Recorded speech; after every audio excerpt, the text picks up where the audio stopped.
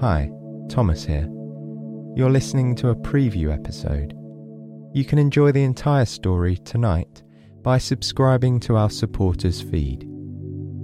There you'll get access to the entire back catalogue, bonus episodes, and more, and it's all completely ad-free. Click the link below to learn more. And thank you so much. Me and the team really appreciate your support.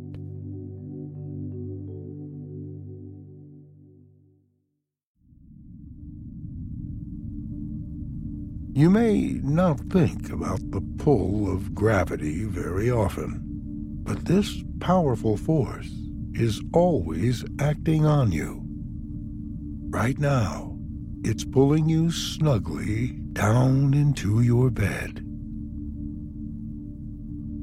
Gravity is constantly attracting countless gas molecules, creating a blanket of air around the Earth.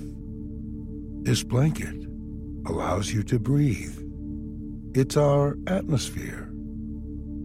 Take another deep breath of that refreshing air now.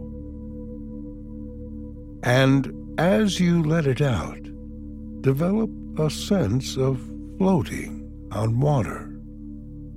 This is the closest experience we have to zero gravity here on Earth. There's that sensation of weightlessness, laying perfectly still with your arms and legs stretched out. You can float on the top of the water. Pay close attention to these sensations. Little ripples atop the surface of the water cause you to sway gently. As you breathe in, your body floats a bit higher atop the water.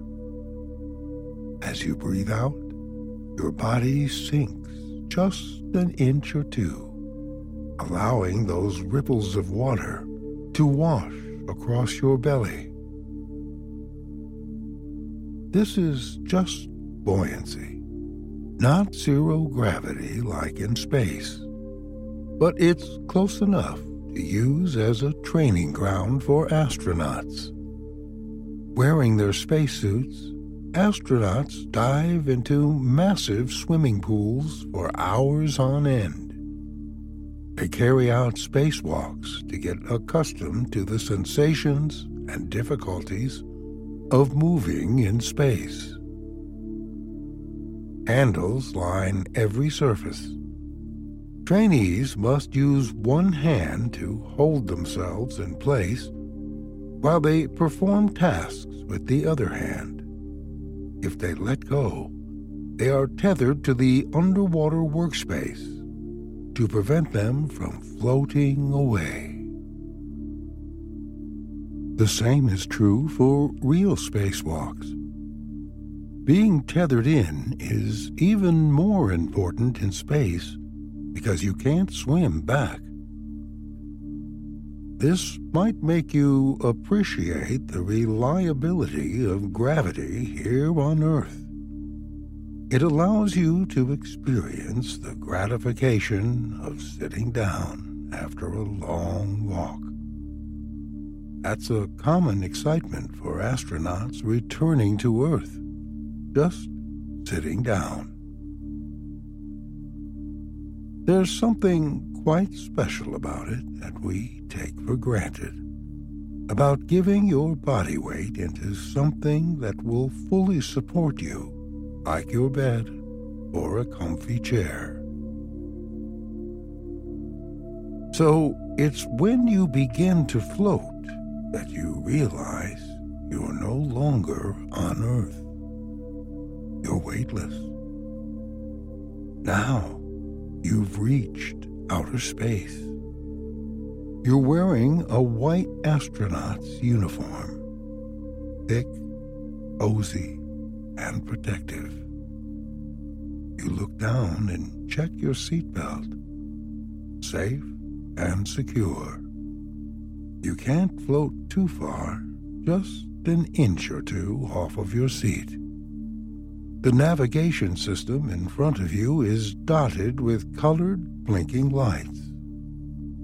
As the force of gravity fades, a new sense of stillness takes its place.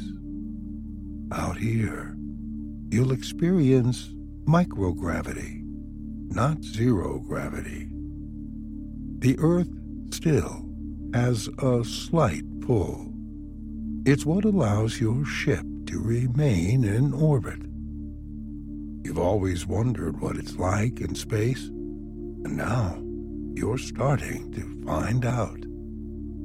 You're on a trip to the International Space Station, a spacecraft operated and manned by multiple nations that orbits Earth at about 250 miles.